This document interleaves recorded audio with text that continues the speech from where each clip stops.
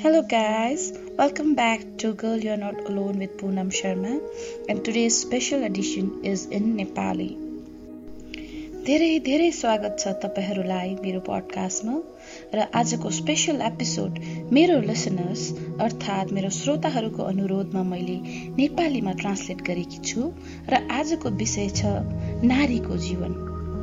नारी भएर जन्म लिएकोमा धेरै अभिमान छ मलाई।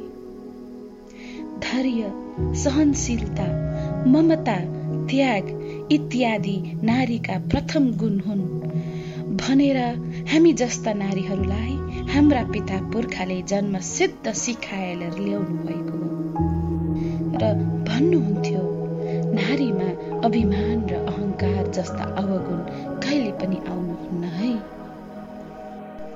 तर सहनशीलताको सीमा कहाँसम्म हो, के त्याग गर्नु उचित हो र कस कुराको त्याग गर्नु अनुचित, यी सब कुराको ज्ञानबाट हामीलाई वञ्चित गराइएको छ। पुरुष प्रधान समाजमा नारीमाथि शोषण पूर्वजदेखि नै चलिरहेको प्रथा हो र यो प्रथाको विरोध गर्ने आन्दोलन पनि सुरुदेखि नै चलि नै रहेको छ। यसर्थ आज नारी सक्षम छन्, शिक्षित छन् र पहिला भन्दा धेरै सुधार आएको छ नारीको जीवनमा पनि। तर भर्खरै छापिएको पत्रिकाको आकलनबाट याद पाइयो कि आज पनि पुरुष र नारीको सबैतिर समान अधिकार छैन। धेरै विकसित देशहरूमा पनि नारी जाति पछौटे नै परेका छन्। अनि दुःख लाग्दो घटना हाम्रो भारत देशमा त अझै पनि बालिकाको गर्भ नै हत्या हुन्छ र धेरै नारीहरूलाई स्कुल कलेज जानबाट पनि वञ्चित गराइएको छ।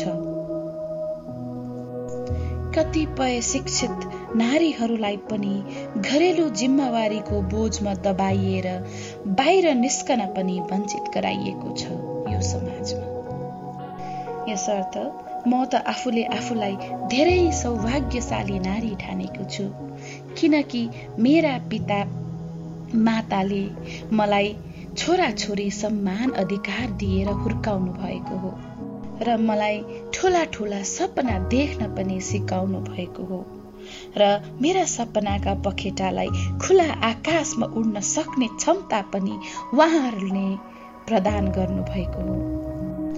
त्यस कुरा सँगसँगै नारी पराय धन हो, यसमाथि अर्काको अधिकार हुन्छ भन्ने कुरा पनि जन्मसिद्ध नै सिकाइयो। मेरो सपनाको पखेटा सबै काटिए जब मेरो जीवनको डोरी अर्काको अधीनमा पुग्यो, अर्काको अधिकारमा।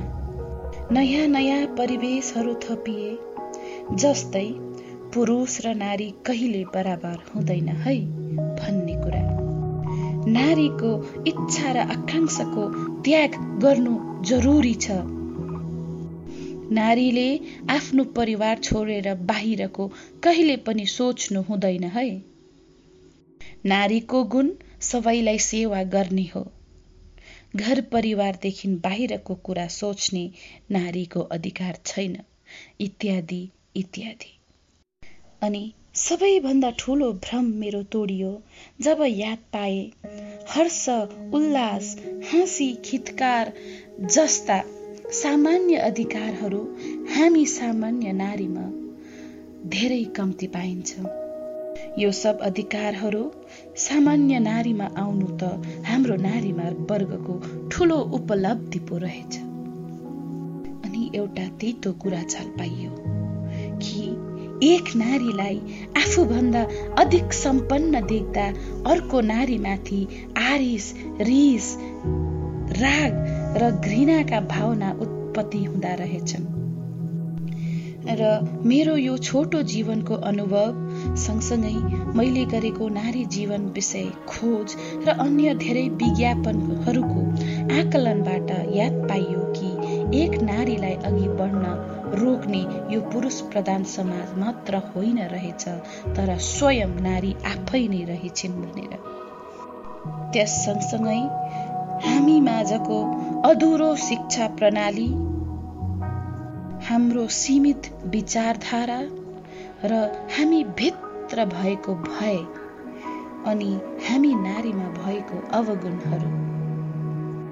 यसर्थ आज म वचन लिन्छु कि मेरो जीवनमा म सदैव समाजबाट पीडित भएकी नारीहरूलाई अग्रसर बनाउने काम गरि नै रहन्छु र सँगसँगै तपाईँ सबै श्रोतावर्गलाई पनि म अनुरोध गर्दछु कि मेरो mission girl you are not अलोनमा आएर जोइन गरिदिनुहोस्। सबैलाई मेरो आवाज पुर्याइदिनुहोस् र हामी सबै मिलेर यो भावनालाई अगाडि बढाउँ। जसरी एक शिक्षित व्यक्तिको कर्तव्य हो अर्को व्यक्तिलाई शिक्षित गराउने, त्यसरी नै एक प्रेरित व्यक्तिको कर्तव्य हो अरूलाई प्रेरणा दान गर्ने, प्रेरित गराउने।